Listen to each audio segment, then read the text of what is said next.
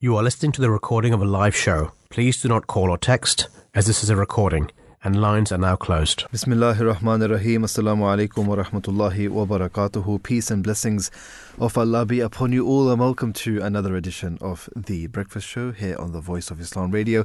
Today is Wednesday, the 23rd of November 2022, with myself, Sharjeel Ahmed, and also Muhammad Attar as well. Some interesting topics that we're going to be speaking about in the course of today's show. Two main topics that we're going to be speaking about. Of course, if you're aware of the Breakfast Show, the setup of the Breakfast Show, the way we run things, or the way that the show is actually run. Firstly, we talk about the news, what's happening around the world. Different things which are happening around the world as well, especially when it comes to the United Kingdom. Of course, living here anyway, talking about the politics, talking about what's happening, talking about the policies. And of course, the World Cup is happening as well, which is quite enjoyable. A lot of mixed feelings a lot of people are having in regards to some of the rules, some of the rules of conduct, the way that people have to sort of leave other things, when it comes to enjoying a football match as well. But very, very, very interesting what people have to say in regards to these things as well. When it comes, not just when it comes to politics, but when it comes to other things such as football and sport and various other things as well. But in the beginning, as I mentioned, we talk about the news, what's happening. And also, after that, we go into our main topics. And today, we have two main topics that we're going to be speaking about. Very interesting as well. The first topic that we're going to be speaking about is a little bit. It's a little bit about meditation, and it's basically a question: is meditation effective when compared to medicine? So, it is quite interesting. It is interesting. A lot of people think that medicines are the way forward. Medicines have been the way forward, and it's the only way to actually cure, to heal, sometimes even prevent when it comes to vaccines, and also, being proactive as well as reactive as well. But some people think that there's other forms of remedies that are out there as well when it comes to healing someone, when it comes to making someone feel better, when it comes to making someone feel alive again, or rejuvenated as well. As I mentioned, being proactive and also being reactive. Medicine doesn't always have to be the remedy or the healer or the prevention as well. It can be other things as well, such as meditation, which is quite interesting, and that's something that we're going to be speaking about in the first part of the show after the news. And also, we have a number of guests that we're going to be speaking to as well, hopefully, who will shed some more light on this topic as well. The second topic that we're going to be speaking about is World Health Organization has released more information for the global vaccine market. So it is sort of a show to do with vaccines, to do with medication and different things which are related to that one as well. So that's something that our show today is going to be talking about specifically as well. As I mentioned, or maybe I didn't mention, but it is an interactive show. You already know that it's an interactive show. The lines are open if you want to get in touch with us, if you want to call us, if you want to voice your opinion, your comments as well, or even ask any questions. The number to call in, as always, is 0208 687 7878. We would love to hear from you guys as well, what you have to say on these topics as well. We're going to be taking a very short break, and right after that, getting straight into the news segment.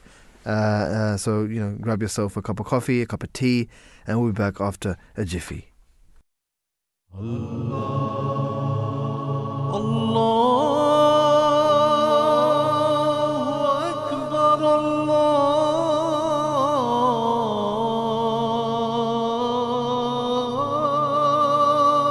Akbar. You're listening to the Voice of Islam Radio, broadcasting on DAB and via the internet 24 hours a day. Writings of the Promised Messiah, alayhi salam. I call to Allah to witness that the Holy Quran is a rare pearl. Its outside is light, and its inside is light, and its above is light, and its below is light. And there is light in every word of it. It is a spiritual garden whose clustered fruits are within easy reach, and through which streams flow. Every fruit of good fortune is found in it, and every torch is lit from it. Its light has penetrated to my heart, and I could not have acquired it by any other means. And Allah is my witness that if there had been no Quran, I would have found no delight in life.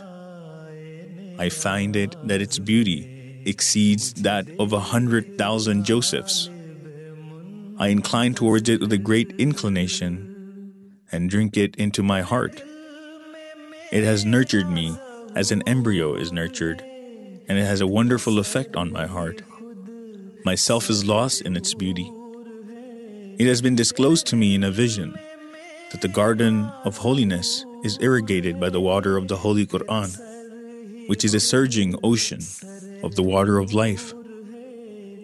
He who drinks from it comes to life. Indeed, he brings others to life.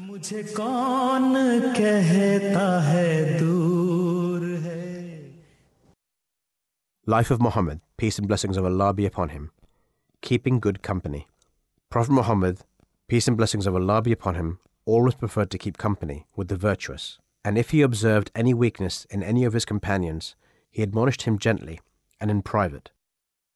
Abu Musa Ash'ari, peace be upon him, relates, the Holy Prophet, peace and blessings of Allah be upon him, illustrated the benefit to be derived from good friends and virtuous companions.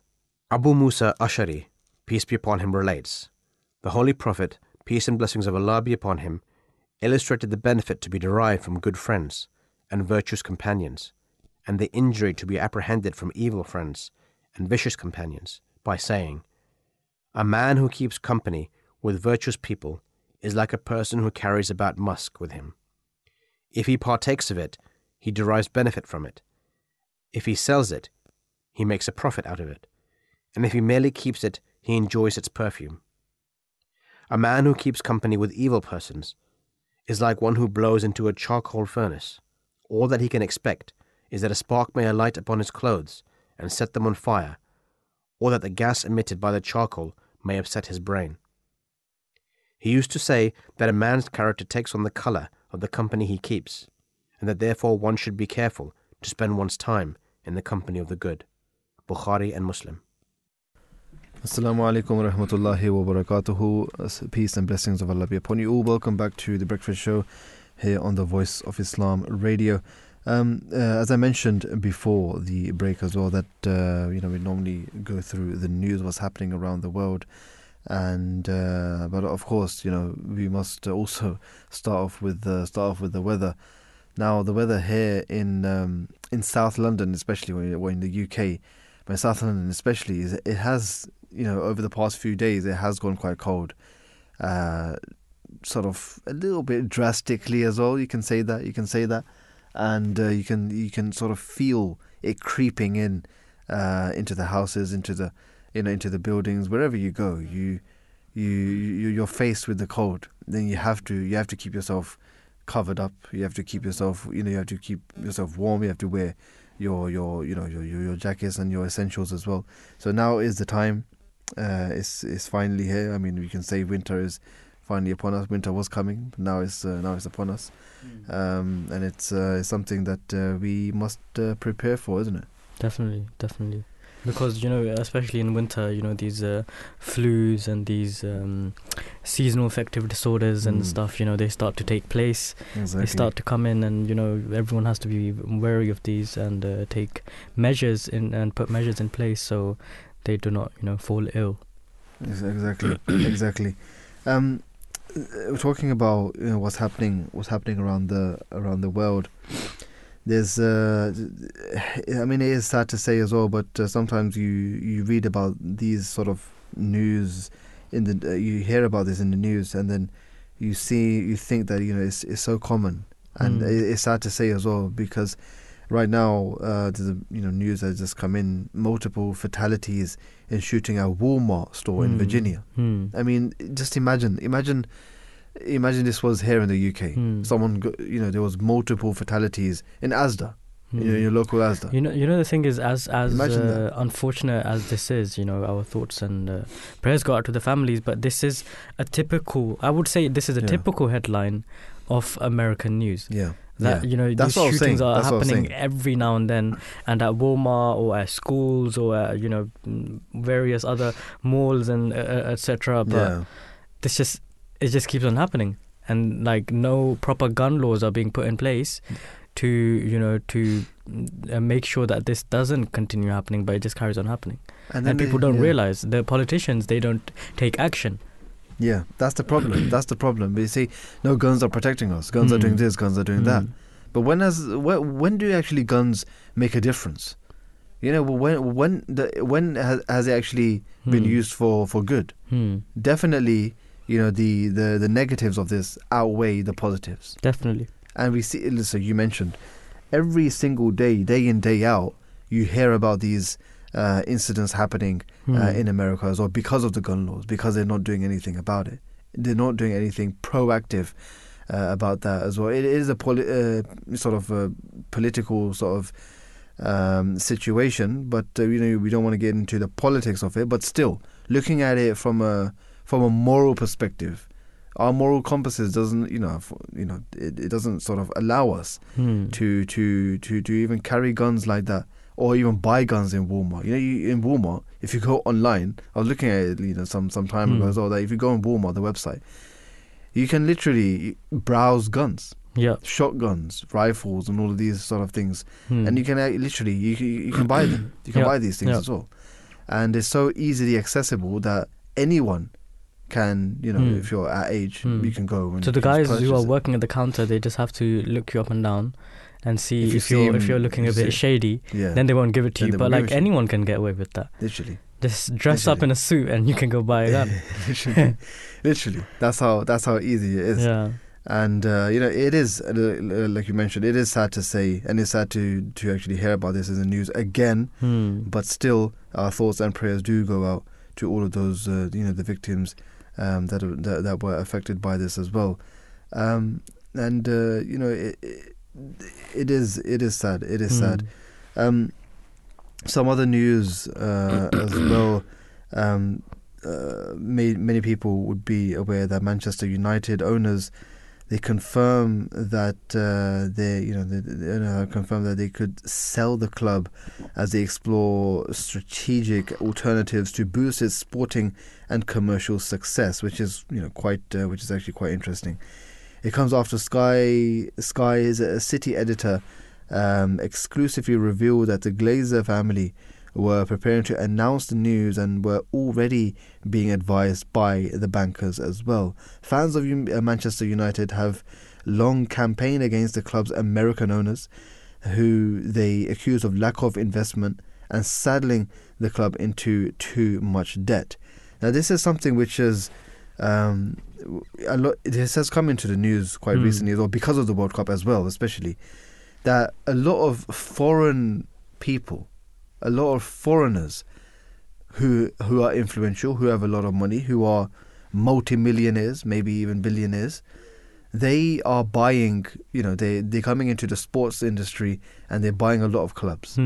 It happened a couple of years ago, a couple of decades ago with Manchester City. Before they weren't really that big of a team. They weren't really that good of a team as well.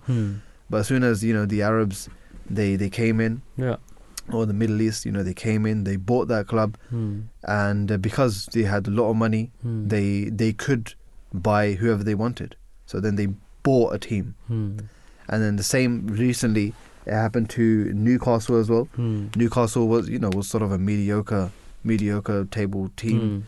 But now it's top four. Now it's top four in the league, which is remarkable.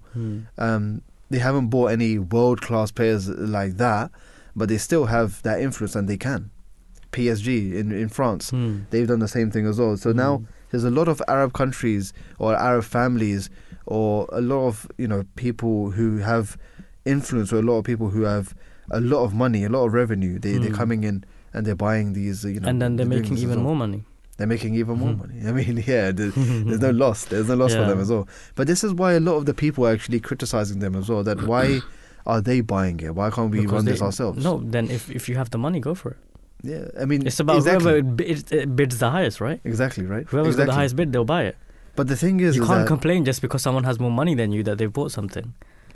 That's true. But the thing that they're saying is that when like this, right? If an American company, if American sort of firm or you know, someone in America is buying a football team, right, here in the UK, they must have bought other clubs as well elsewhere. Definitely. And the thing is that sometimes if they're not investing the money that the fans want in that place, then it can be a bit frustrating for the fans as well, because they're seeing it from this perspective that, you know, a rich person has bought a club, is the owner of our club, has the money to spend money when it comes to transfer windows and all of this, whatever, but they're not doing it. They're not spending the money on us. They don't really care about the football team.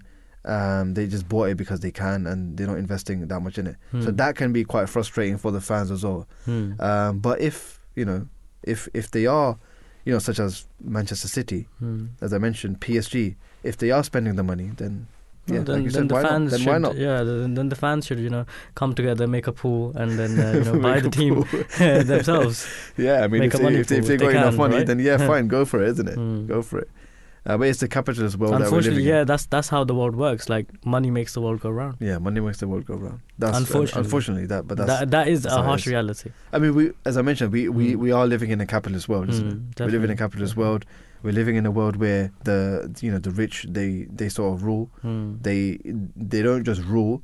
They have a lot of money. They actually physically rule as well. Sometimes we see that the president or the prime minister or whatever, the leader of a country, may seem as if that person is the head of the country, but behind that person it can be a bit of a under the table sort of, you know, not getting into too much details over there. I think the listeners can actually understand that for themselves as well. But other happy news, Saudi Arabia, yes, they smacked it. They literally made history. Yeah. They made history. I was watching the match as well yesterday, the World Cup, and I mean, I got to say the first half. Of course, you know, Messi did score, but there were 3 or 4 goals that were offside. You know, Argentina, which were offside and which were ruled out, and which is quite unfortunate. Offside rule is like so strict. Like, the person's arm was just a little bit ahead. Yeah, like 2 times. Sometimes it can be a bit controversial as well, because when they checked the VAR, the arm was just out of the box, just a little bit ahead of the other player, the other team's player. That's the thing. And sometimes a referee might call that not offside, because it's your body that you can use, isn't it, for football? If you can't use your arm in football, unless you're the goalie. No, he was running, so his arm was out. His arm was out, isn't it? Yeah, his arm was out. Yeah, I mean, sometimes it can be a little bit controversial as well, so... I mean, that's, you know, some people made say that like that's FIFA 23 as well. Like, you just a little bit ahead, and then it's just offside. That's offside, isn't it? Yeah. But that's a computer. That's a game. Isn't it? So they can judge that. Yeah, but still. Yeah. You know, when you're on the other team and you keep on getting offside, then it's literally it's a bit frustrating. Yeah. But then, you know, but Saudi Arabia, the second goal. Props to them. Props to them. And you've seen the celebration videos. Yeah. Some guy like broke his door and just like threw it. He was so happy. I mean, they weren't even top 50, and they beat Argentina, and Argentina haven't lost a match since for 3 years. So I mean, it was quite a victory for them as well. And props, you know, hats off to them as well. Props to them. Hopefully they do well in the next couple of games as well. Who are they facing next? I mean, they've got Mexico and Poland, I believe. No, not Saudi Arabia.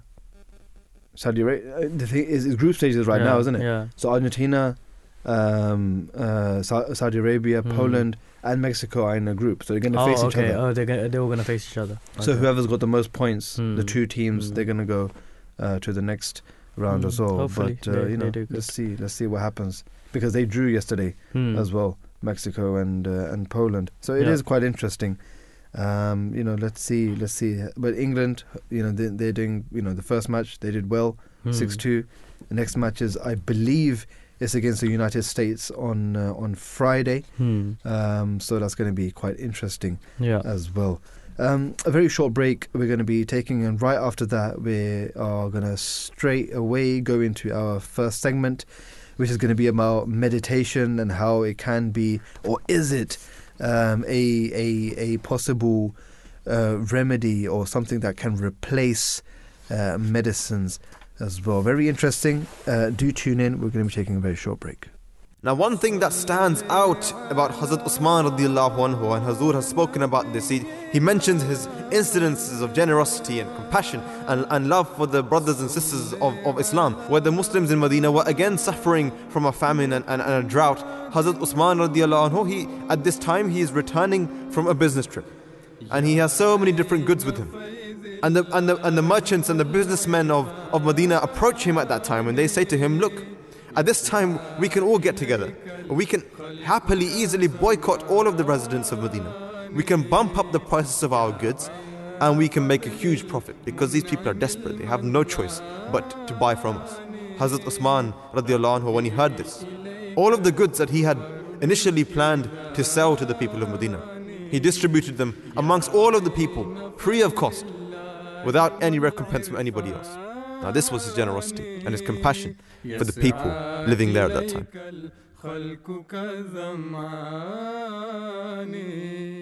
Peace and blessings of Allah be upon you all. Welcome back to the Breakfast Show here on the Voice of Islam Radio. As I mentioned, it's going to be very interesting. Today's both of our topics today are going to be about medicine as well. And in the first part, because what we're talking about is meditation effective when compared to medicine as well. Now, in the current time where anxiety and stress levels are increasing due to the rising cost, the cost of living, health costs, health reasons as well, and the ongoing instability in the world, does meditation help? Can it help? And a recent study came out that meditation is just as effective as medication against anxiety as well. So it's not just medicines that we can take, but also other things which can calm us down as well, such as meditation as well. It's very interesting. We're going to be speaking about this during the course of the show as well. So I'm delighted to say we do have online with us our first guest of the morning for this segment, Pet Finden, who has been practicing Buddhism for 28 years and has lived at Nagarjuna Center for about 15 years. She teaches meditation classes and courses and is also involved with talks and events on Buddhism and meditation within the community. Good morning, peace be upon you, and welcome to the Breakfast Show, Pet. Good morning, hello, and thank you for inviting me on to your show. It's a pleasure to have you on. Just to begin with, could you tell us what are the benefits of meditation in this day and age? Yeah, so meditation is something that, first of all, everyone can do, and it is a special method of working with our mind. So when we're meditating, we're going into our mind and then training ourselves to feel peaceful through meditating on positive ideas such as loving kindness, and learning how to let go of any tension or stress, any negative thoughts that come into the mind, which we all experience from time to time. What types of meditation practices are there? Well, there are many types of meditation, and here at Nagarjuna Center, excuse me, we practice meditations that come from the Buddhist tradition. So these are methods that we can use and that are very easy to learn. So meditation is a process that we go through. So we learn the techniques. So basically we sit still, we try to let go of all of the outside world, so we just forget everything that is going on, and then we bring our mind inwards. And generally, when we begin our meditation, we'll spend some time settling our thoughts through focusing upon the breath, and then we will try and focus on a particular positive idea or thought. And there are many of these. Buddha taught 84,000 teachings, so any one of these ideas is suitable to meditate on. And for our listeners out there who may be, somewhat familiar with this already, could you describe what your organization does and how it started to help people? Yes, So the New Kadampa tradition, which our centre is a part of, is a Buddhist tradition that's been in the West for over 40 years now. And we have many centres throughout the world where people can come and visit. They can drop in, maybe just to a half-hour meditation class, or they can come and spend the day. And a lot of people come and stay with us for a period of time. And our particular centre is out in Thornby, so it's a very beautiful place right out in the country, and we have beautiful grounds. And we also have cafes in a lot of our centres, and our cafes are all vegetarian, and anyone can come and enjoy our cafe, enjoy a coffee, a walk around the garden, some homemade cake, or of course come to different meditation classes. So we welcome anybody that would like to visit us. That's amazing work. And what are some common changes in thinking or quick meditation practices one can do quickly when feeling overwhelmed? One very effective meditation we can do that we generally teach in all of our classes is a meditation where we simply focus on our breathing. And this is very, very helpful because it helps us to take our thoughts away from maybe feeling worried or stressed. So we make a conscious effort to sit still and bring all of our attention to notice our breathing. And it can be very effective, and it's very, very simple to learn. We can do it just for a couple of minutes. We can do it for longer if we wish. And the more that we do it, the easier it gets to turn off all of those feelings of worry, tension or stress. So very, very practical, easy to learn method. That's amazing. I'll be taking a look into that as well myself. Thank you so much for joining us this morning. It's been an absolute pleasure. For now, take care and have a good morning. Thank you very much. Take care. Thank you. Bye-bye. So that was Pet Finden. She's been practicing, meditation, and she's been practiced Buddhist for 28 years as well. She sounded very, calm as well. So I think there's definitely something to it, right? Definitely something. Yeah, so you have to, I think our listeners should also look into it as well. Definitely. Let's get our next guest who's on the line with us as well, Colin Dunsmuir, who is a leading voice in the global yoga community. He's an experienced yoga therapist and yoga therapist trainer as well. Over 25 years, he has worked in many different environments, from businesses to hospitals and schools as well. Peace be upon you. Good morning and welcome to the show. Good morning. How are you guys? We're doing great. How are you doing this morning?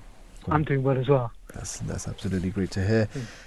For the benefit of our listeners, to begin with, mental health problems are ever increasing in this day and age. Could you tell us or describe what is causing this increase in stress and anxiety levels amongst people? It's such a good question. I mean, to really break this down, it's from my clinical experience in the work, it comes into three areas. There's the obvious, the extreme situations that we've been finding ourselves in, and also their accompanying messages. So if you think about climate change, the messages associated with that, the pandemic, the messages associated with that, the war that we're finding ourselves going through, the messages associated with that, and the cost of living crisis. It means that on the one hand, we've got this extreme external changes that are happening to us, and that affects our stability as people. And there is a knock-on effect into our personal lives. So for me, this is kind of like the first area. The second area is that each of us are individuals. We've got different education, we've got different roles, different commitments, different priorities. And what we're finding is how these combining situations, these changes that are happening, impact each of us is very different. How we react, how we respond is also different as well. So there are common elements within this. And so for me, mental health, stress, anxiety, it's our way of dealing with the fact that we're comfortable with not knowing. We don't know a lot of things. And so we actually start to draw on our experience. We look around for guidance. We look to find our way to navigate within this. And it's actually really stressful because there are so many mixed messages about what we should be doing, what we ought to be doing within the different roles and commitments we have. Now you combine this with not knowing, with fear. and you put fear with imagination, you start to get anxiety. You know, what if this happens? What if that happens? What if the other happens? And we also get things like doubt. You put all these things together and it starts to becomes a sort of melting pot for stress. And I'm not taking into account the fact that each of us want things in our lives. We want the best for our families. We want the best in our jobs. We want to achieve lots of different things. And these things aren't happening. So you put that together and you start to get stress and mental health issues. And the third component that I'm seeing a lot of is that actually there's been an increase in education and awareness and our ability to recognize, label the emotional changes that we're going through. You know, we can recognize that something isn't actually right. And we start to categorize these things in more detail. We sort of say, you know, I'm anxious. And I speak to young people who turn around and say, you know, I'm a really anxious person. And when I start to sort of question them on it, they say, you know, I'm really, really anxious. And I'm sort of going, well, isn't this a normal feeling? And they say, well, I've got this feeling and it means I'm this. And so we start to begin to unpack it. And I think we label things very, very quickly indeed. And so for me, the question is, when I'm working with people and seeing all the changes that are happening in mental health, is, has it always been there? Or is it that actually we're able to identify it easier now? Or is it something that has actually sort of come to the surface and become more of part of our society? Is it that we're actually becoming more oversensitive? Or is it that we don't know how to deal with the emotions that we've got? Does that make sense? Do you see the questions that are happening? Yeah. So I think that the question that you've got is actually a really, really good question, because it's looking at all of these components together as a melting pot, looking at how we are as individuals, looking at the situation, looking at how we deal with situations and how we're able to identify them. But the question for me is, what do we do about them? And I think we're good at identifying, and I think there's an increase of mental health because we don't know what to do about them. It's quite interesting points there as well. And just taking it a little bit back on a personal perspective, for our listeners out there, could you describe how you actually became a yoga practitioner? Thank you. It's one of those kind of questions that I was 19 years old and I was actually very, very anxious and very stressy myself. And I nearly died. I was 2 hours away from dying. I had a bleeding duodenal ulcer because I internalized all of my anxiety and all of my stress. And I realized that something had to change. I realized that the rules that I was living the world with weren't actually working. So I needed help. And that was an important point, is that I think that actually all of us have to get to a stage where we have to ask for help. That was the beginning of my journey. And so I spent the next 25 years studying yoga and committing my life to helping people in these areas.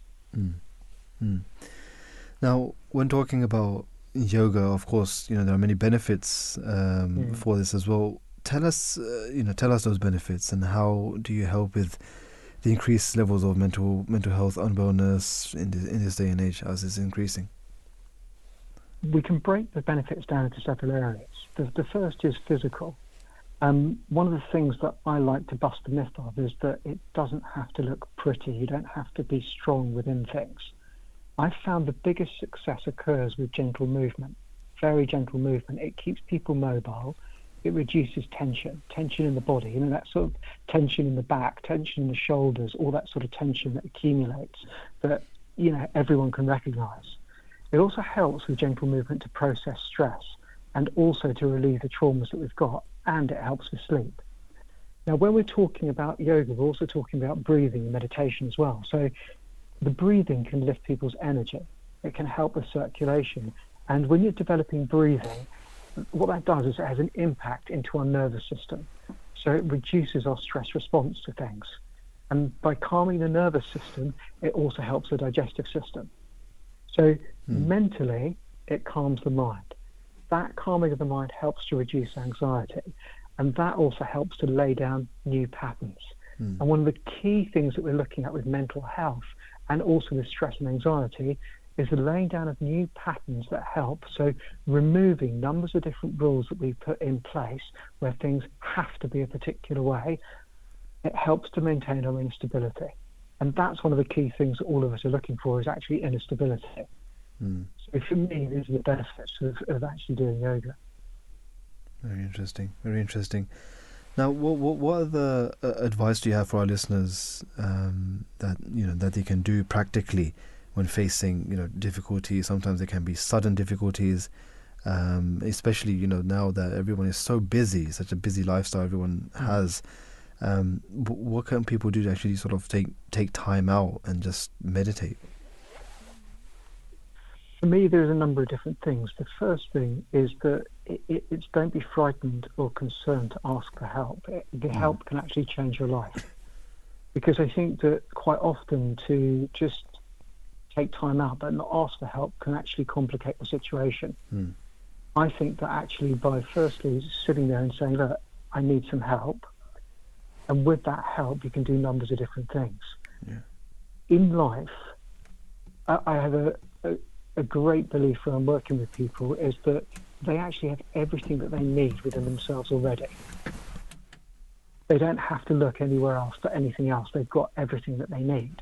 And part of the job of each person is to realise that they can actually change their life, even if it's for a few minutes, create some space, do a little bit of breathing.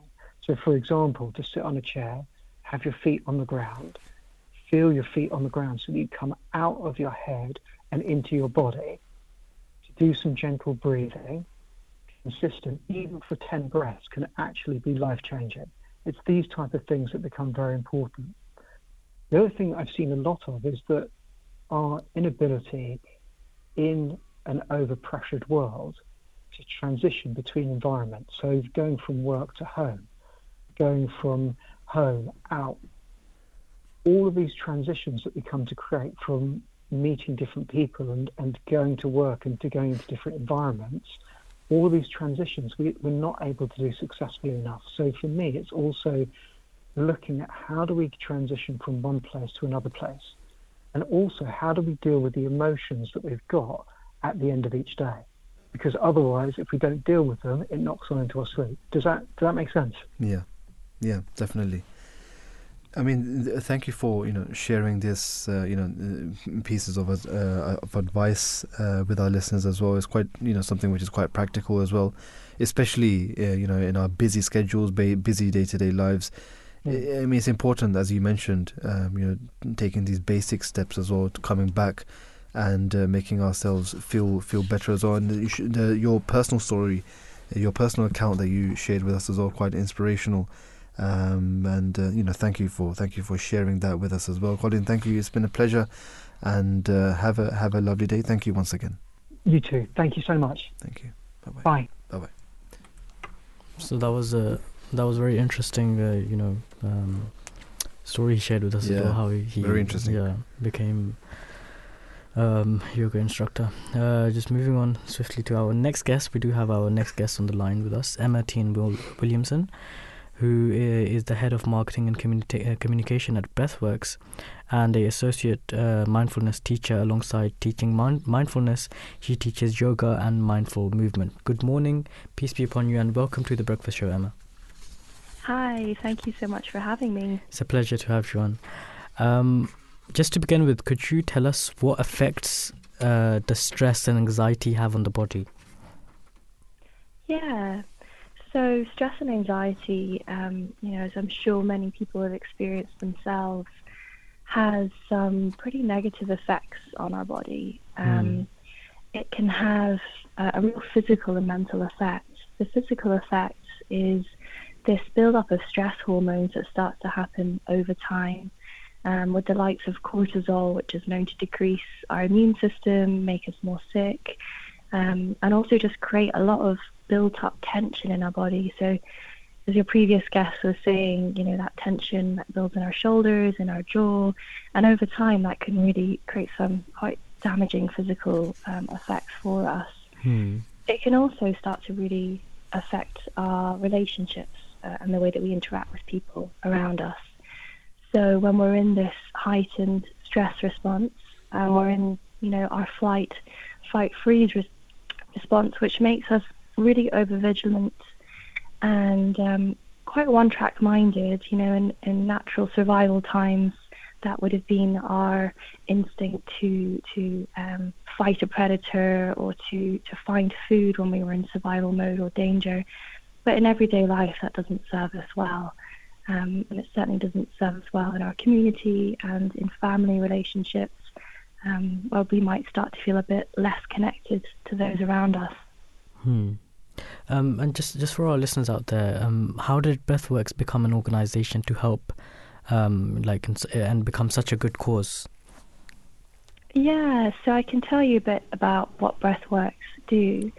So we're a mindfulness organisation, and we teach people how to manage their stress and their pain and illness using mindfulness approaches. And we do that through an offering of online courses, workshops, retreats, and we also go into workplaces to offer trainings there. And alongside that, we also train up people to become mindfulness teachers. And the whole organisation was really born from quite an inspiring individual called Vidyamala Birch, who developed the first program to manage pain through mindfulness. And that was back in 2001, so quite a while ago, 21 years ago. And this came really from her own troubles and experience with living with a very serious spinal injury. So she had chronic pain and she has partial paraplegia. And she discovered that meditation really changed her life, and it could shift her mindset around the way she was experiencing that difficulty. So she at one time was unable to work and on benefits because of her condition. So knowing that so many people out there who really need this type of help would be in similar situations, there was a decision to make Breathworks a charitable organisation. Yeah. So we subsidise a lot of our fees for people who have financial barriers. And I believe at the moment 1/3 of our courses that we teach are on a bursary place. So we're able to really keep mindfulness very wide and accessible to lots of types of people who might be needing it. Would you say that meditation and mindfulness and practicing yoga can contend with today's modern day medicine? Yeah, that's a really interesting question. And there is certainly more of a shift in understanding in holistic health, in this connection between our body and our mind, and looking perhaps beyond medication to other alternatives that can be complementary to our health. And I certainly wouldn't be advocating for one over the other. I believe, and clinical studies show that it's more of a holistic approach, that you can find different complementary approaches that can suit and can help you and can potentially be complementary alongside medication as well.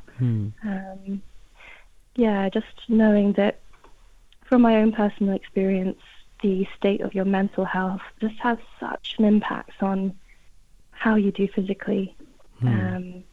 From the way that you function, your immune system, your general well-being and happiness, that also has such a big impact. So I think taking care of our mental well-being as well as our physical well-being it's something that people are starting to really place a lot of value and importance in. Definitely. And what are some common problems people have experienced that came to you, and what is the best advice you can give to our listeners in that regard? So a lot of people who come to our courses may find their way there because they're dealing with high stress, burnout, sometimes low-level depression and anxiety. We also see people with various health conditions like sciatica, back pain, fibromyalgia, ME, endometritis, arthritis, many others. And they would typically go on to one of our 8-week courses. So we have a mindfulness for health course and a mindfulness for stress course. And these are really recommended as a tried and tested length to take a mindfulness course in to really cement and embed that practice and that habit. Yeah. So my advice to people would be, well, first of all, to kind of caveat a little bit, is that mindfulness is something that takes time and commitment. It's really not a quick fix that people can, pick up an app, for example, do a few meditations and learn mindfulness. It takes a whole change in mindset, which involves, your investment in that. But that's why it works. Is really equipping you with tools and strategies that you can have to make you feel more confident and resourced when you're dealing with difficulties that may come your way, whether that's stress or challenges or work or home life or your physical health that may cause difficulties too. So my advice is that if it's something people are interested in, take that step, take that investment in yourself. And so alongside the 8-week courses that we offer, which are a really good way to kind of cement that habit of mindfulness, we also offer a free 12-day course that launched recently, and it is specifically for people who are dealing with difficulties at the moment related to this primal crisis that we're in with cost of living crisis and everything else that's going on. So they can find that on our website. It's called the Toolkit for Tough Times. You can access it for free across 12 days. Okay, that's amazing. Thank you so much for sharing that with us. It's been an absolute pleasure. For now, have a good morning and take care and goodbye. Oh, thank you so much for having me. Thank you so much. Goodbye. Bye-bye. So that was really interesting, and I'll be checking that course out as well myself. I think it is something which is quite practical, and all of us can actually, even if it's just for a little bit. As I guess all of our guests have actually been saying as well, that we sort of need to take that time out. And they all sounded very very calm, isn't it? Calm and collected. So maybe there is something. It definitely works. Definitely works as well. So we're going to be continuing this topic as well for a little bit more after the news as well. So don't go anywhere. Grab yourself a cup of coffee, and we'll be back after the news.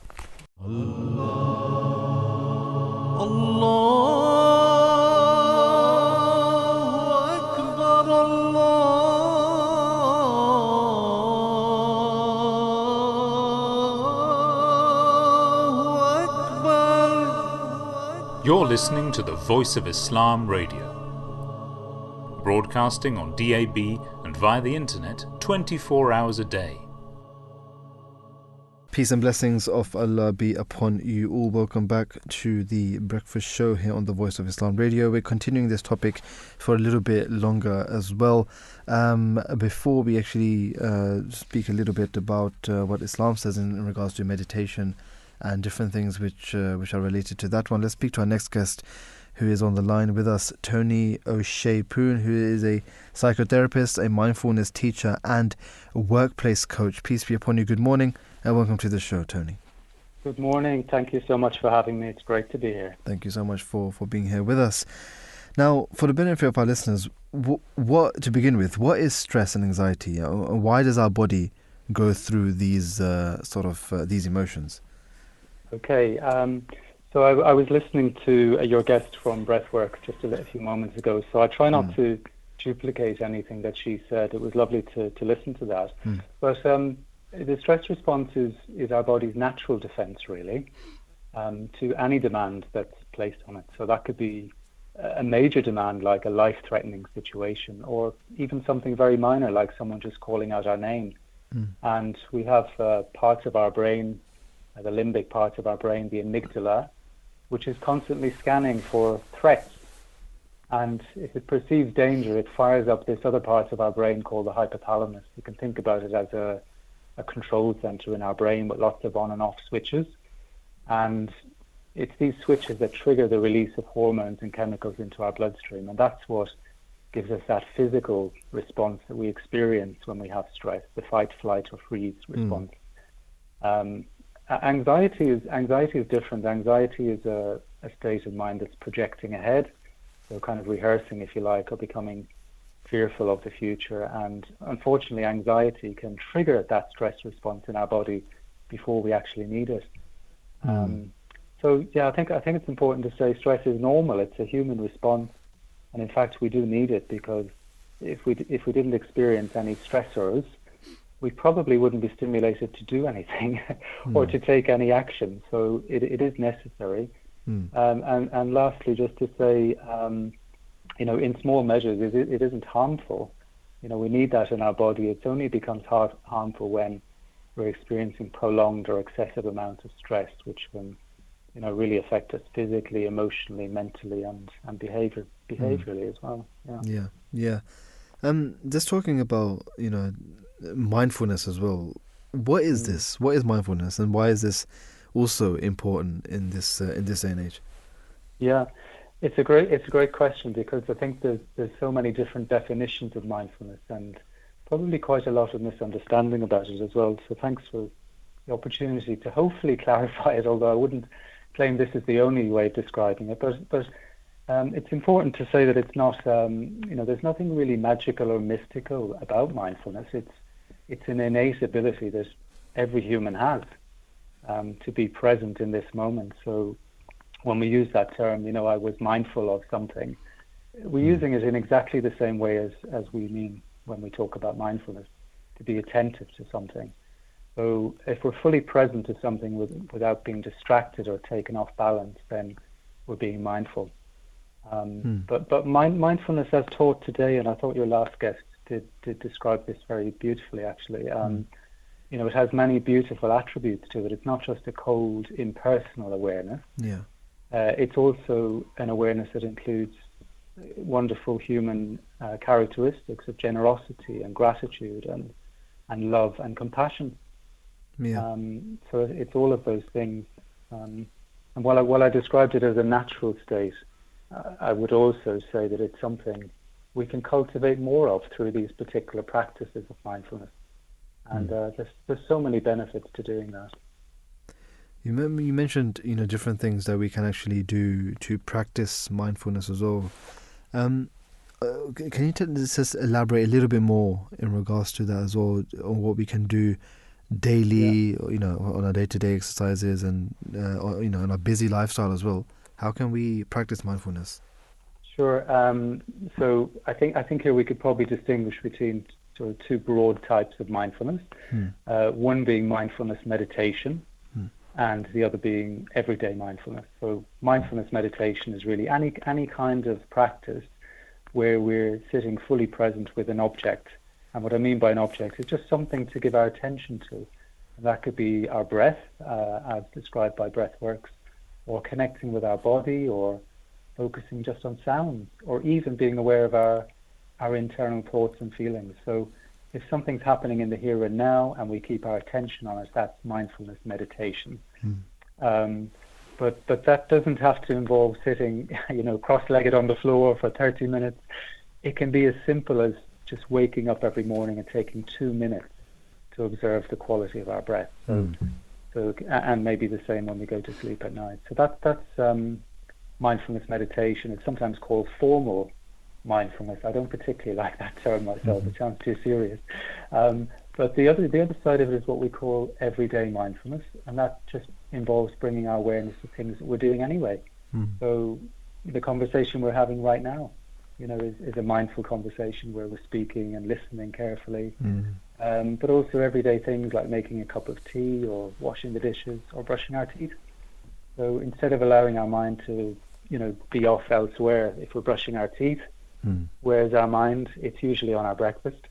And when we're having our breakfast, where's our mind? It's usually on the beginning of, the work we have to do. Yeah. So we have an opportunity through these everyday things to be present and connect through our senses to the tastes and textures and sounds of what it is we're actually doing. And that connection with the present moment can give us this wonderful sense of calmness, and also develop appreciation and gratitude just for everyday things. Exactly. More gratitude makes us happier generally.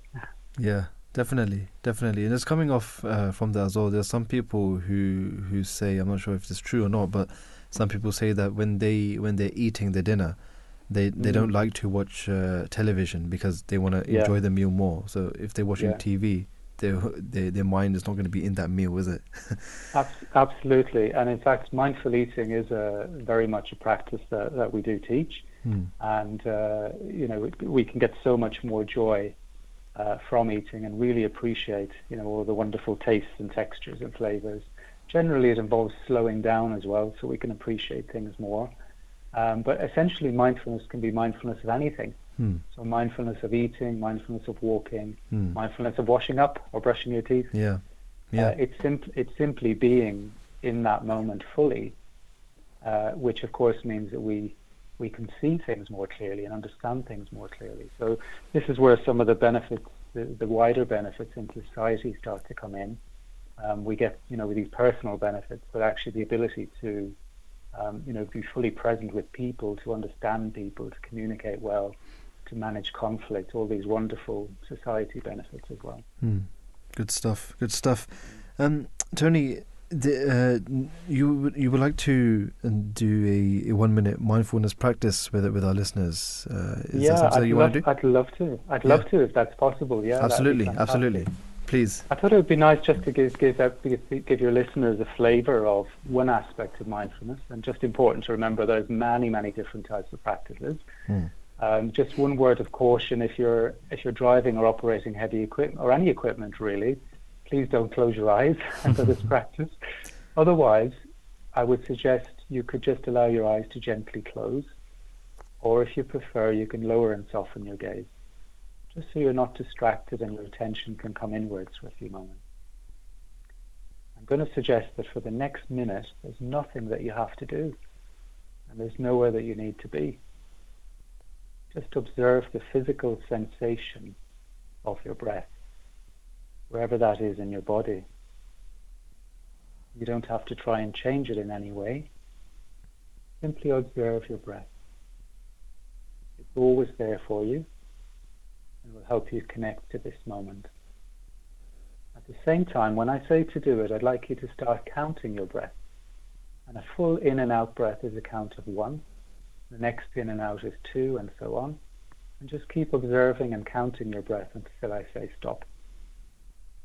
It's going to be perfectly normal for your mind to wander, and if that happens, just very kindly and gently lead it back to your breath and your count. And if you lose track of the count, just come back and start again at 1. So here we go. Start breathing and counting. Just continue to observe the breath, not trying to change anything, and aware of the count. The mind goes off to something. Just pull it gently and kindly back to the breath, back to the count, without judgment. Now you can stop counting.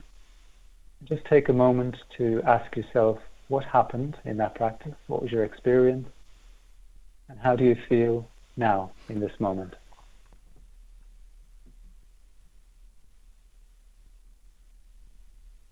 And we can close that practice. If your eyes were closed, you can open them. It could be nice to take a little stretch, do whatever you need to do to take care of yourself. It's obviously a very brief practice, but the fundamentals of it are core to mindfulness. One, having an object of attention. In this case, we had 2. We had the breath and the count. And secondly, helping to tame our wandering mind, bringing it back again and again. Wonderful. I mean, me and my co-host, both of us, we were practicing that. Wonderful. And in the studio as well, and quite. It's quite it's calming. very, very calming. That's great. Yeah. That's great. So it does demonstrate, hopefully, that just 1 minute can really make a difference, and we can practice that anywhere. We don't have to sit with our eyes closed. We can be on the train or the bus, preferably not driving the car. That's probably not the best place to do this, but other than that, even in fact in conversation, if we need a moment to ourselves, we can just take 15 seconds to bring our attention into our breath, just center ourselves, and then come back out to our awareness to do whatever we need to do. Wonderful. It feels like I've been reset. It feels really good. Great. Good to know that. Thanks a lot. Tony, one last question that we want to ask you as well. Obviously, to practice this requires, even if it's just a moment as well, a brief moment as well, but what are the common hurdles when one tries to maintain a habit of performing mindfulness, and how can we sort of tackle this? Right. There are quite a few, Right. but I definitely won't go through them all. This is something that we, in training other mindfulness teachers, we spend quite a bit of time on, because their participants will all experience some very common hurdles.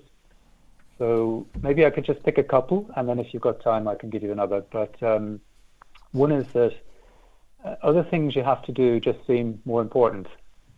There's always something else to do, isn't there, on our to-do list that's calling for our attention. So anytime we sit, seemingly to do nothing, which is what mindfulness practice is really, then those things will be calling for our attention. So we can remind ourselves that actually, if we can sit and create that reset, as you described it, we're going to be better able to fulfill those other duties. We're going to be calmer, we're going to be happier, we're going to have a more peaceful mind. So, in fact, we'll be more productive than we were if we weren't able to do that. So that's something we can tell ourselves. We could also ask ourselves, well, what's the worst that could happen if I don't get everything done on my to-do list today? And secondly, what's the best that could happen if I did a little bit of mindfulness practice? So maybe some questions that can help us. Can I share one more with you? Yeah, please. And another one is interruption by others. So if you're living with your family or others in your household, then inevitably, if you sit to practice, even if it's just a few minutes, someone is going to need something just at that moment, aren't they? So it's just going to happen. So a wonderful idea is to create a dedicated space for your practice, for your meditation, but that could equally be used by others, couldn't it, in the family for contemplation or for prayer? So any space like that that's quiet and contemplative will be helpful. It's a really good idea. It's why so many people practice it early in the morning when no one else is up. So, if you can get up early in the morning, that's a great time to practice. You can also tell your family and your friends that you live with, this is my quiet time, and if I have this time, I'll be fully present for you later in the day. So, and then something I've tried, which is I do find quite helpful, is if you get accidentally interrupted, just continue your practice as if you haven't been interrupted, and then usually you'll find that the interruption isn't an emergency and it'll just go away quite quickly. So you can just continue. Yeah. Well, Tony, thank you so much for actually sharing your experience and expertise as well with us as well. I'm sure that we definitely benefited. I'm sure that the listeners must have benefited from that as well. Thank you once again, and have a lovely day. It's been a great pleasure. Thank you so much for having me on. Take care. Thank you. That was Tony O'Shea Poon, who is a psychotherapist, mindfulness teacher, and workplace coach as well. Very interesting listening to him. And some practical things when it comes to mindfulness as well. And you know what he was saying? It was literally just reminding me of the Islamic prayers as well. Especially when he said, there's a special or dedicated place for to practice mindfulness, to practice meditation as well. Other people can come there and do that.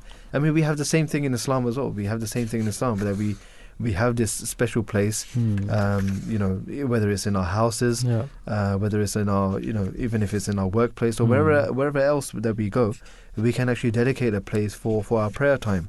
And if you look at the Islamic prayer, it is sort of spiritual meditation. It is spiritual meditation, right? Exactly. Because what we actually do is that we cut off from the world at that time. We focus on the prayer. We focus on the things that we, the communication that we're having with God.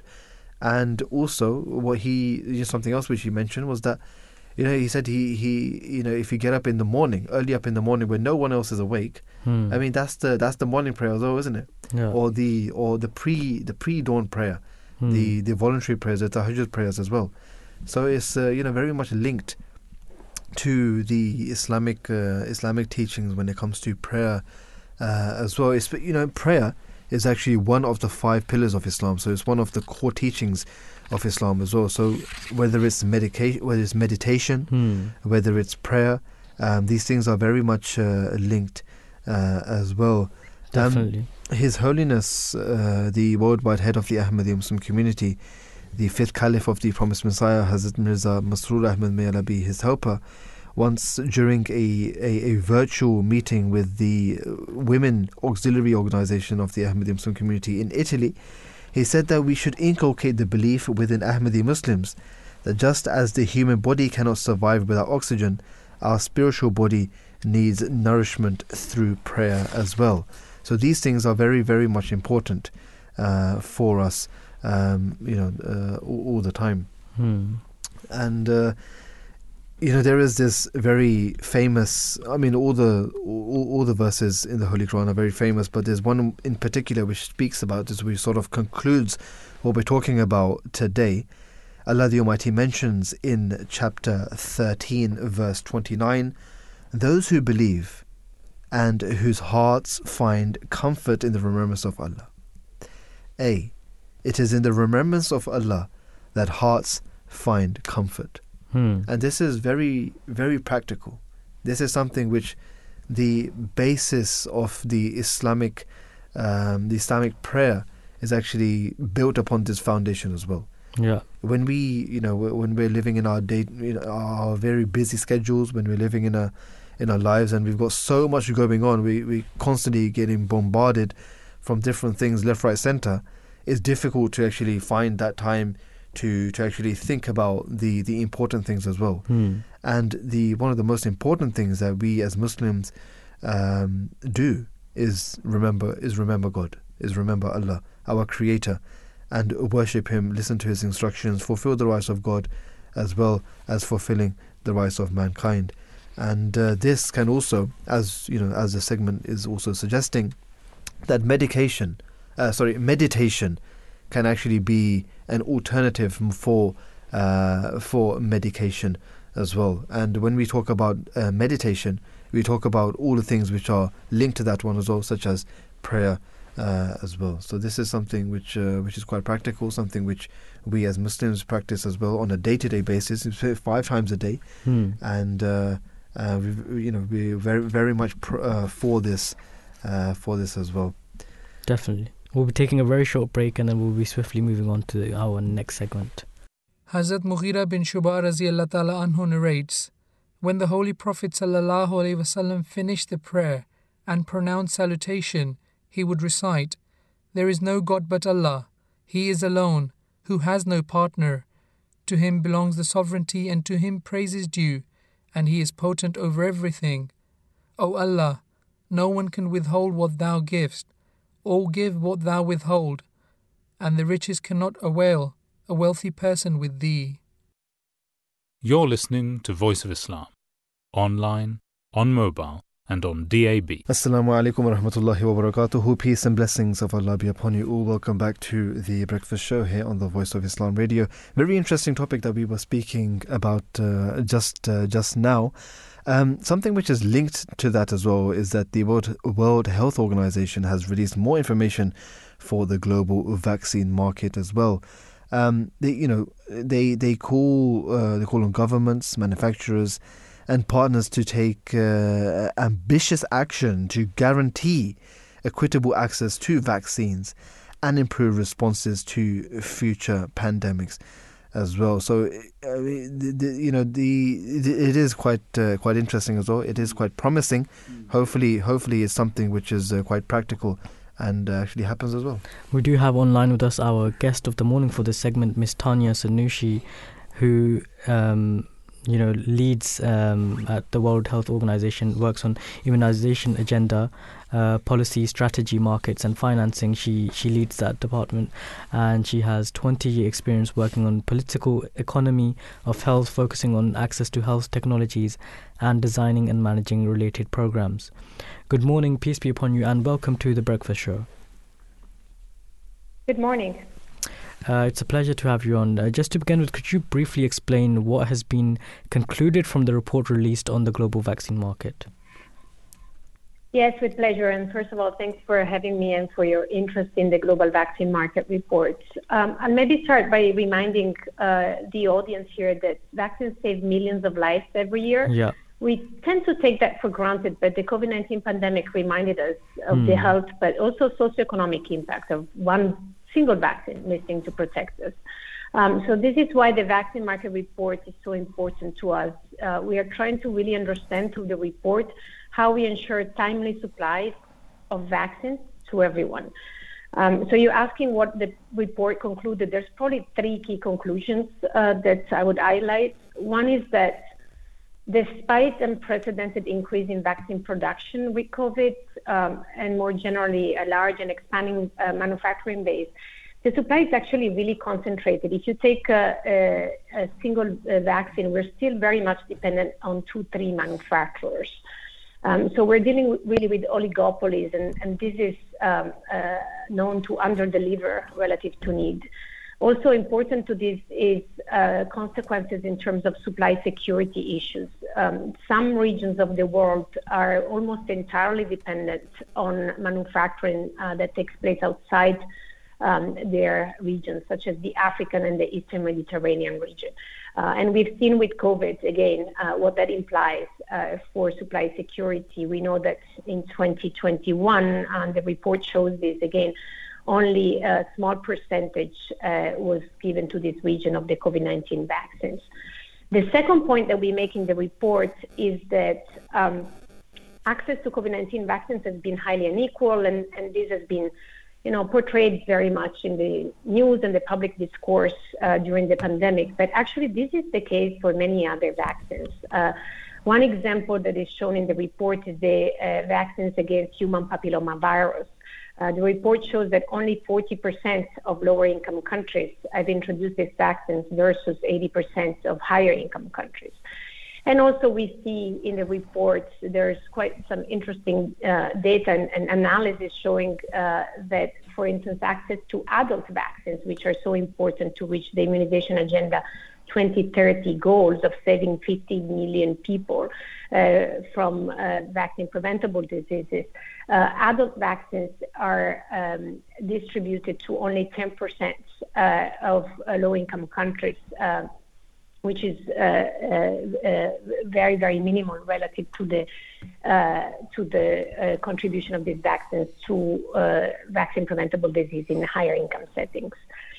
Another important point, the third that I would highlight from the report to answer your question, is that we acknowledge that to ensure alignment of vaccine development, production, but also distribution with a public health agenda, we really need greater public investment and more government oversight across the value chain. The reason is that there's a high return on investment from immunization, as I said. Some statistics show a return of investment of $40 for every dollar spent. The IMF, as you know, has estimated trillions of dollars losses from the COVID-19 pandemic that could have been higher without the vaccines, 20 million lives saved, and so forth for the COVID-19 vaccines. But also, access to life-saving vaccine is a fundamental human right. This is a key point that the report is trying to make. We need to be granting access to vaccine to everyone, independent of where people are born and whether they can pay or not. And clearly, leaving this in the hands of commercial dynamics will not lead to these outcomes. We will have suboptimal investments from the start, even for vaccines that have a dual market, such as the pneumococcal vaccine or the HPV vaccine I mentioned before, and even more so for vaccines that are less of commercial interest and are prone to outbreaks, like measles or cholera. And finally, this has been discussed a lot, and the report brings this back. A lot of the innovation in the vaccine arena originates from public sources, and frankly, the primacy granted to private sector investors over such innovation is quite paradoxical. So these are really the points that the report is trying to put forward. Again, several discussed in the past months of the COVID-19 pandemic, but very much applicable to other antigens as well. Yep. I know you're short of time. Could we ask you another question? Sure. So what action is WHO going to take in regards to this? Well, by publishing the report, WHO wanted to fundamentally pass on the key message here that we have an opportunity to establish a new paradigm for vaccine development and access, building on new practices and some lessons learned during the COVID-19 pandemic. So the report is looking at data provided by over 100 member states, covering 100 products, what the countries are purchasing, in which volumes, at which price. But again, also pointing out what was different with COVID-19. And what we've seen is that with technological innovation, clear government leadership and investment, and enhanced collaboration among parties, vaccines can be developed and scaled up fast for incredible health and socioeconomic return. So what we're saying is we need more of this in the years to come. What we will do is continue to invest along the value chain from guiding research and development efforts. We will continue our regulatory support to countries. We will continue to provide global policy and programmatic recommendations informing country demands for vaccines, and support the development of regional vaccine manufacturing capacity. And importantly, we will continue to invest in data collection for more transparency of the vaccine market, which continue to be an issue despite progress. And then the report, of course, is calling for actions also from governments and manufacturers. And, how will any changes made be implemented by governments and manufacturers? So the report is calling and it's for specific actions from those two parties. For governments, what we're hoping for is for clear immunization plans and more aggressive investments and stronger oversight of vaccines development, production, and distribution.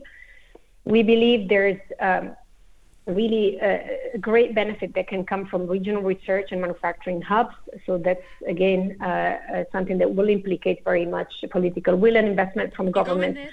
And then pre-agreeing rules of government collaboration in terms of scarcity, which is something that, very well did not work out at the time of COVID. For manufacturers, what we need is focusing research efforts on WHO priority pathogens, ensuring transparency, and facilitating technology transfer, and commit to specific equity-driven allocation measures. Now, so for the audience to understand, there are various ongoing conversations with member states, industry counterparts, and partners, both along the lines of governance, but also systems and financing needs for pandemic preparedness and access to countermeasures. Yeah. But also, we are having several opportunities to discuss how the vaccine ecosystem can be changed for routine immunization, which has, different features to ensure we have a much better balance between commercial interest and public health needs. Thank you so much for, taking time out from your precious time and joining us this morning. It was an absolute pleasure, and thank you for shedding light upon this. For now, have a good morning and take care. My pleasure. Thank you so much. Bye-bye. Bye-bye. So that was, Tanya Sanusi, who heads a unit of immunization agenda policy and strategy at WHO.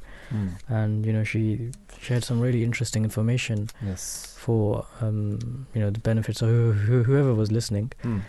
So, the great work is happening.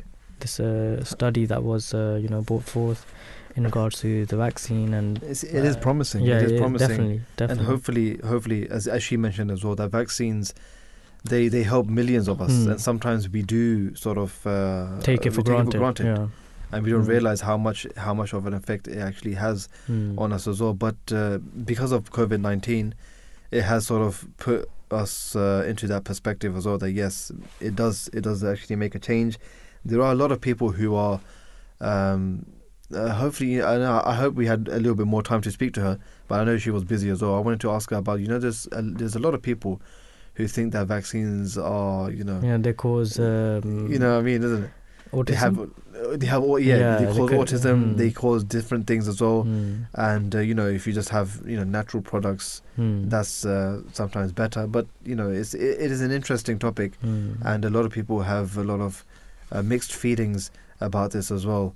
So we're going to be talking. We're going to be discussing that after a very short break. So, dear listeners, don't go anywhere, and do join us after a very short break.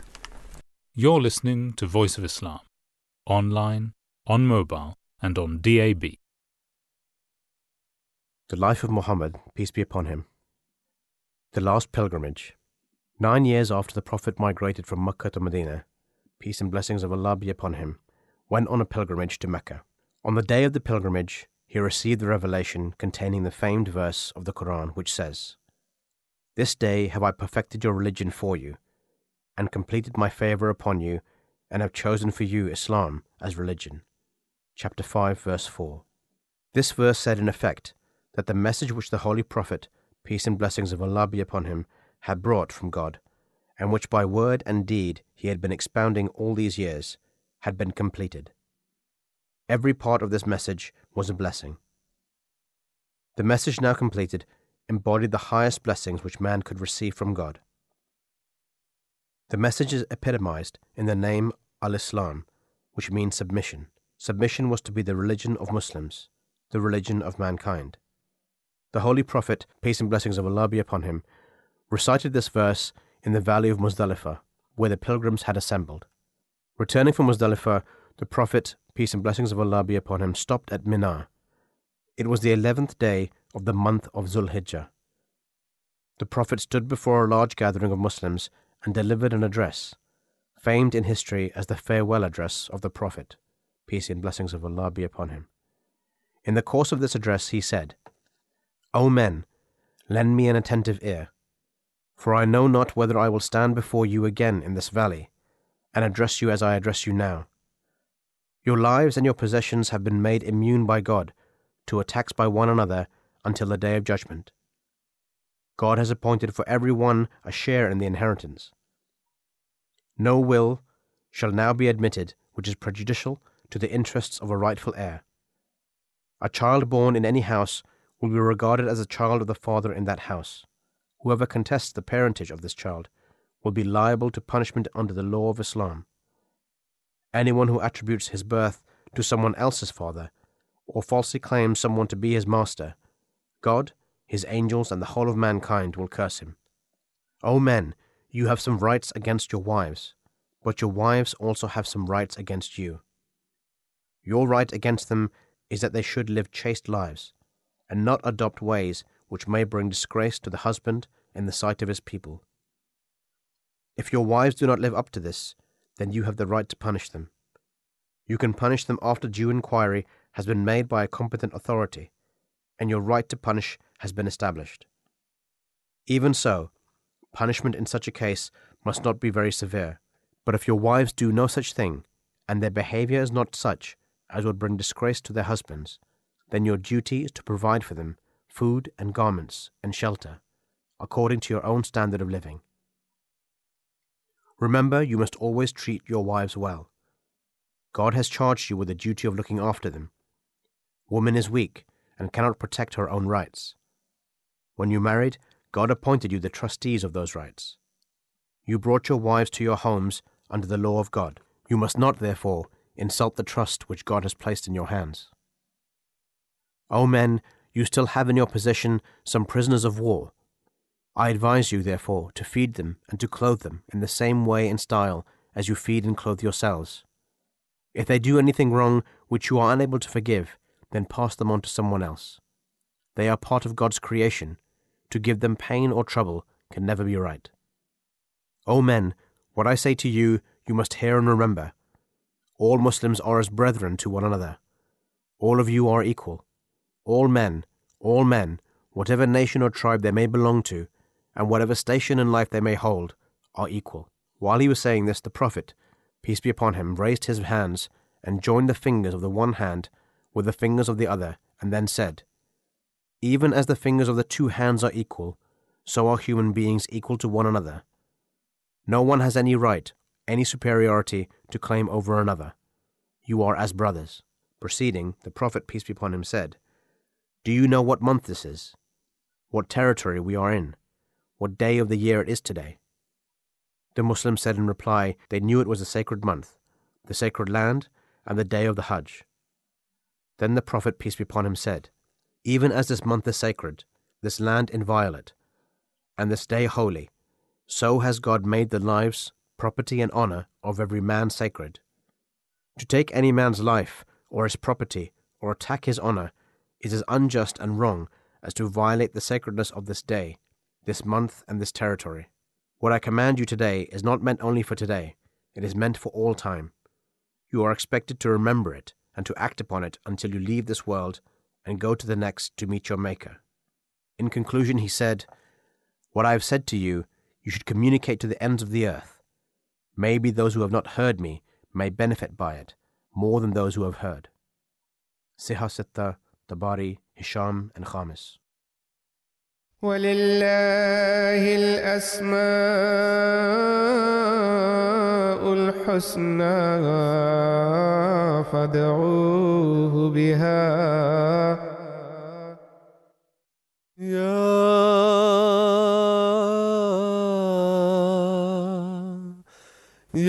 Al-Aziz. Allah has decreed, most surely, I will prevail, I and my messengers. Verily, Allah is powerful, mighty.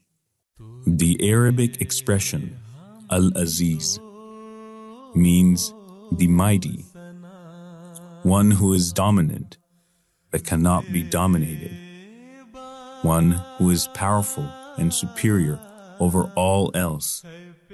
Al-Aziz is that striking being who alone has the power to bestow prophethood upon man and to guide mankind towards righteousness. It is this eminent attribute of Allah that has allowed great prophets of the past to succeed in their respective missions.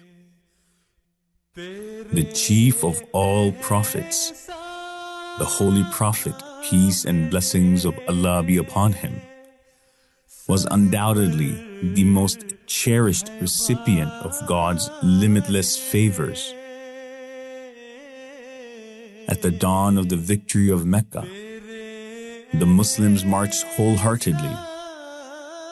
After being betrayed by their treaty-bound brothers, this was a day where the inhabitants of Mecca witnessed God's might.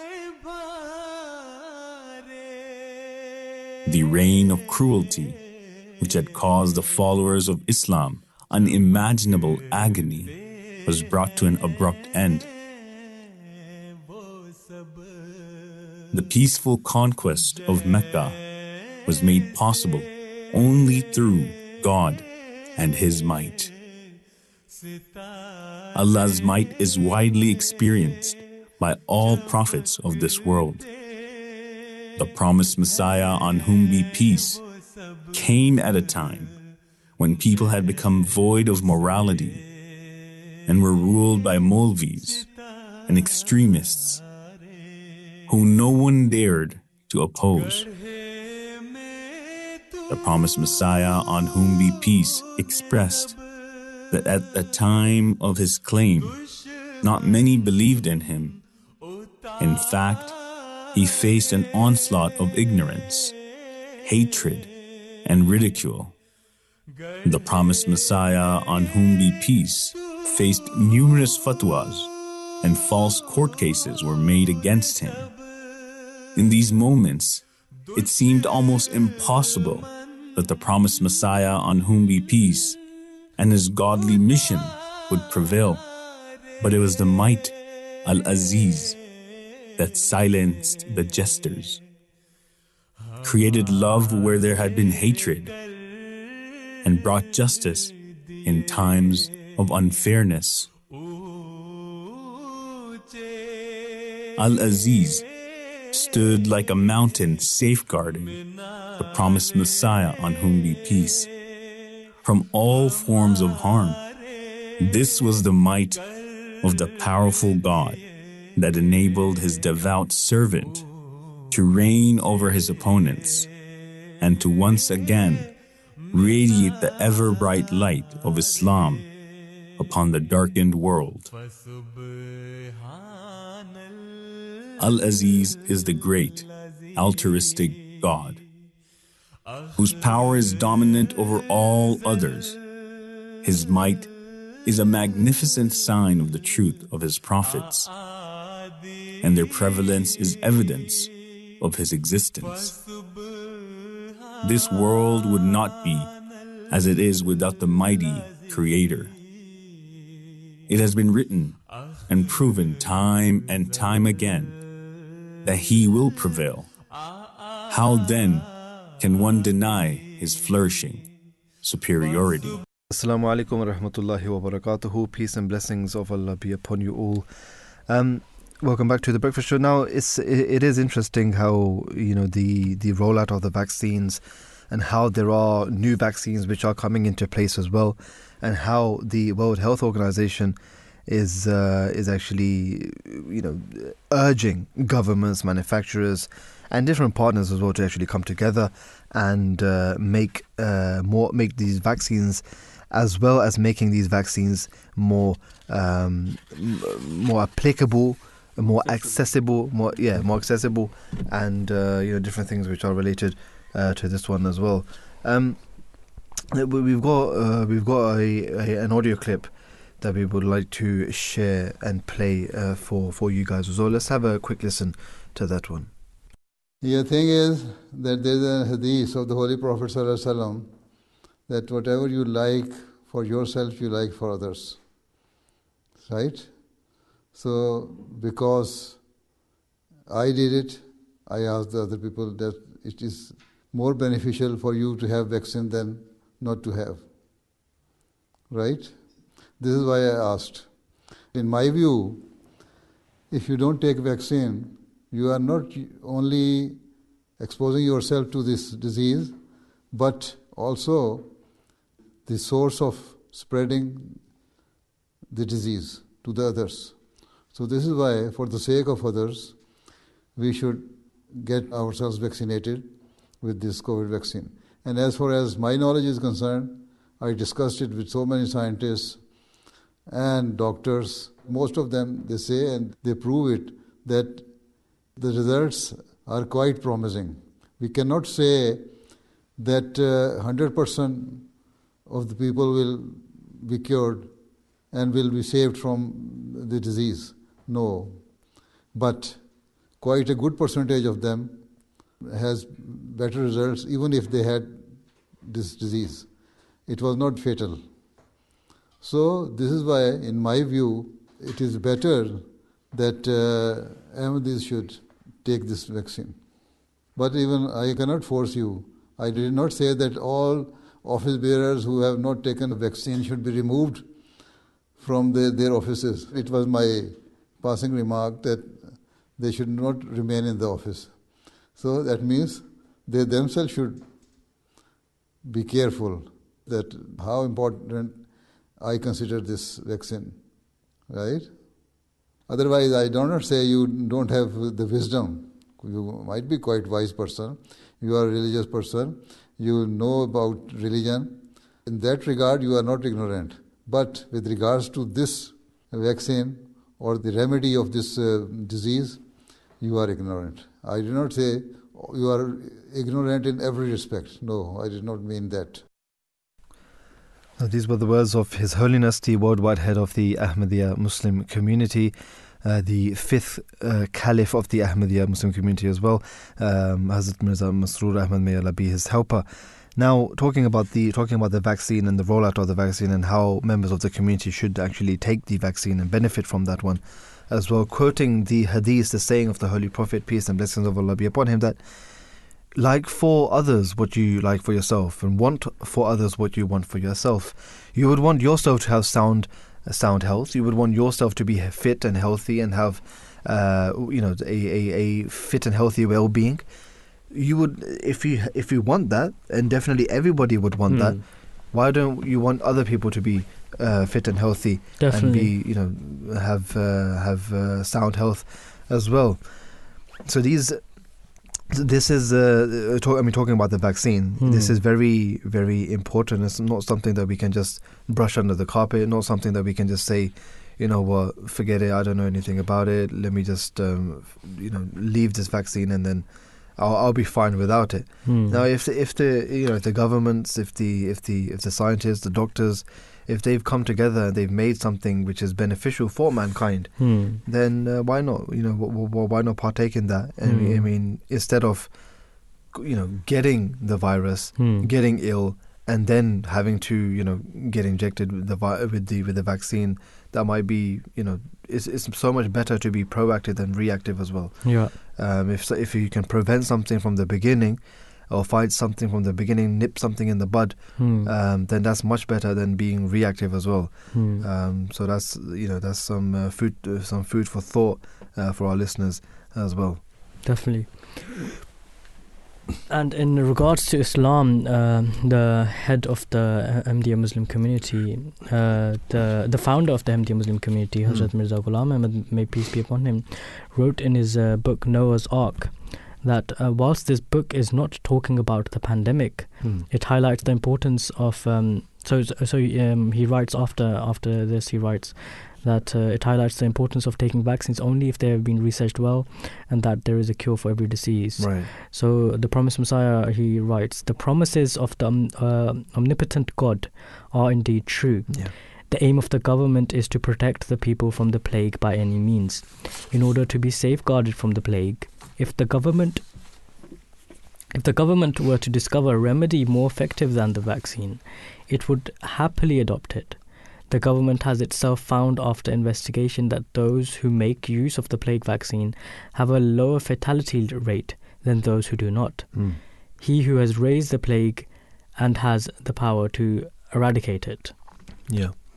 These were the words of His Holiness, the founder of the Ahmadiyya Muslim community, the promised Messiah, upon whom be peace. But specifically talking about the plague, which was at that time, that was particular. That was a proper sign, from God Almighty, that this is a sign, and those people who are your followers, they will be protected from this plague as well. They do not need to take the vaccine. Yeah. But he didn't say, the promised Messiah, upon whom be peace, he didn't say that don't take the vaccine. Don't take the vaccine. And this definitely doesn't apply to the coronavirus or any other pandemic or any other virus, because that was just a specific sign of the Prophet Messiah at that time, which was foretold before, centuries before.